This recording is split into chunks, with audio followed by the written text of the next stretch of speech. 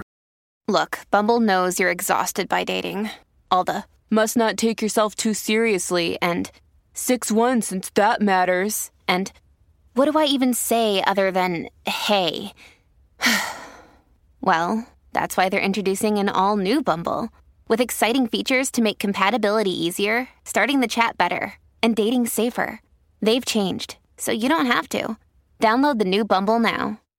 Good for you for standing your ground and telling them exactly what's up. This guy clearly ruined this job for you. I mean, come on, why would he be like, you gotta get home right away? Like, seriously, this guy's weird. He could have easily been like, oh, no problem, no expense to the company. Sure, just stay the extra night, I don't care. Also, the fact that you were organizing some kind of training with clients, or at least some kind of dinner get-together to try and salvage the botched training, that in and of itself should have been a good thing that your manager was seeing. But instead, he decided to be an entitled jerk. He decided to have a power trip and be like, no, you've got to come home right away, even though there was literally no reason to act that way. Like, seriously, I would have left this job as well. There's no way I would have put up with that and have to answer to some weird manager who's just gonna be a stick in the mud pretty much no matter what. So honestly, good for you for finding a better job, as well as getting away from this weird entitled manager. An entitled tenant at our local property decides to complain and report our property for even the smallest of things. So we decide to maliciously comply to all of his demands, making him wish he had just kept his mouth shut. And I've never been happier to get back at anybody in my life. Here's what happened. My parents had a few rental properties. One was a 3-story Victorian house divided into apartments. 2 of the neighbors didn't like that it was a rental. One was often referred to as Mayor because he spent most of his time going around the neighborhood telling people how to do everything, from mowing their lawn to pruning shrubs, whatever he saw that he didn't like. I had friends on the local cemetery maintenance crew, and they had stories about him, and they're the ones that gave him the title of Mayor. He would come up there regularly to tell them what they were doing wrong and what they should do instead. The other neighbor was a childhood friend of his and never had any complaints of his own, but always backed up anything his friend said in any complaints. The neighbor didn't like that it was a rental, so he complained constantly. In addition to phone calls and personal confrontations, he went to borough council meetings to complain and submitted complaints to enforcement for anything that they could find. We once got fined because the address numbers painted on the trash cans were basically off by only a few inches. He started to complain about the house needing paint, and at first he didn't have any luck, but eventually he prevailed, and we got the order to paint the place. We didn't have a lot of money, so my folks went to the local paint place and purchased all the stuff they wanted to get rid of. So stuff like returns or things that didn't mix right, whatever they could get, and even had a few painters donate their leftovers. I spent hours in the sun hand mixing the paint that was poured into a huge trash can, and once it was mixed, it was poured back into the cans ready to paint the house. It turned out to be a bright pink color. We started to paint the house, and the color was not well received at all. The neighbor and his friend went to the Bureau Council meetings to get it to stop. They complained to the code compliance people, and the answer was that there was nothing in the code that states what color a house has to be painted, only that it must be reasonably maintained. They also said that you asked for the house to be painted, so guess what? You're getting what you asked for. And honestly, this guy absolutely had it coming. Honestly, that's such a weird way to treat people. Like, seriously, just deal with the house and just live there. There's no reason to freak out and be a weirdo over the place that you live in. You already live in a really cool house as it is, so the fact that you want to cause everybody there all this trouble is honestly just really disturbing to me. And I also love that the local enforcement couldn't do anything anything about it. They basically just said, well, sorry, you wanted them to paint it, so now they're painting it. You're just gonna have to learn to live with the color. And that honestly is really funny to me. Not that you had a weird color on the house, but mostly the fact that this guy didn't like the color. So good for you for maliciously complying, because this tenant was being a weirdo and he absolutely had this coming. Am I the jerk for telling my daughter that she doesn't have a say in how the household is run because she doesn't provide any rent? Here's what happened. So I have two daughters. My first daughter, by the name of Sarah, is 24 years old. She has a job but lives at home. She pays $500 for rent monthly. My 22-year-old daughter, by the name of Lily, has autoimmune issues, heart issues, and got a diagnosis of chronic fatigue syndrome 2 years ago. Lily considers herself disabled and says her fatigue is too severe to work. Yesterday, Lily and I got into an argument about what decisions she gets to make in the household. We recently downgraded to an apartment after her father and I got a divorce. Lily did not get to see the new place before we moved and was with a relative during the moving process, so I decided who got which room. I chose the biggest room. Sarah chose the smallest room, but the size difference isn't huge between the rooms. Lily claims she wasn't upset that she didn't get the biggest room, but was upset that she didn't get input in the discussion and says she felt like she doesn't have any say in the decisions of the house or any personal space. She cited an example a few days ago when she took the car keys in after a doctor's appointment, and I walked into the bathroom while she was in it to ask for the keys. She asked if she could finish, but I told her I needed the keys right then to see a friend. She felt it was inappropriate that her personal space was intruded upon and that I came in without knocking. She comes into my room without knocking to ask questions, so I do not see how it's such a big deal. I also told her simply I get the biggest room and I get to decide who gets what in this house because I am the mother. I then asked Lily, since she doesn't contribute rent to the household, what exactly does she contribute? She listed simple chores and other tasks that she does that were very basic that honestly an 11-year-old could do. She claimed because of her chronic illnesses, it is hard for her to do much and she gets very fatigued very easily. I told her if she contributed rent money, she would have more power in family decision making. Lily started to cry and said she is currently trying to get on disability, but that is a long process. She also said I was being unfair because I know she has been sleeping 12 to 20 hours a day. I told her I understand it's hard that she currently can't contribute money, but that's just the reality of it. She pressed to still be included in household decisions, and I asked her if she really thought we were equals. She said yes, which was a surprise to me. I am the adult of the household and the sole provider. My child is my child, but I do not view her as an equal. Later, Sarah told me that Lily had a conversation with their father, and he called me an absolute jerk. I've told Lily multiple times in the past that if she's so unhappy here, she is free to live with him, but she claims she cannot because he moved across the country and she doesn't want to leave her team of doctors here. So am I the jerk in this matter? What should I do? Yes, you absolutely are the jerk. Your daughter isn't pretending to be disabled. She's not choosing to have these issues. She literally is disabled. She wouldn't be applying for it if it wasn't the reality. Like, honestly, this is not her fault. She did not choose this life. This literally was inflicted upon her by illnesses that she cannot control. And the fact that you're not more compassionate about her situation and that you don't see her as an adult or as an equal is really disturbing. Like, I'm sorry to say this, but you do not sound like a very kind, compassionate, or good mother at all. You literally walked in on her while she's using the bathroom and asked for the keys instead of waiting, 5 minutes? You could have at least knocked first, like, come on. And her walking into the bedroom is not the same as the bathroom. You are literally old enough to know the difference and you shouldn't have done that. I'm honestly even questioning if the original poster even likes their daughter. Like, you're treating her horribly. You act as if she's a child and she can't do anything, when in reality she's an adult who has limitations that she cannot control. So yes, you are the jerk in this situation. You are completely dismissing the reality of your daughter's situation, and the way you're treating her is absolutely unacceptable. Thanks for watching. When you subscribe, make sure to hit the bell to turn on notifications so you never miss a video. To finish listening to all the stories, use the playlist at the top of the description. And if you like Am I the Jerk, you're probably going to love Am I the Genius. Check it out in the description below and subscribe.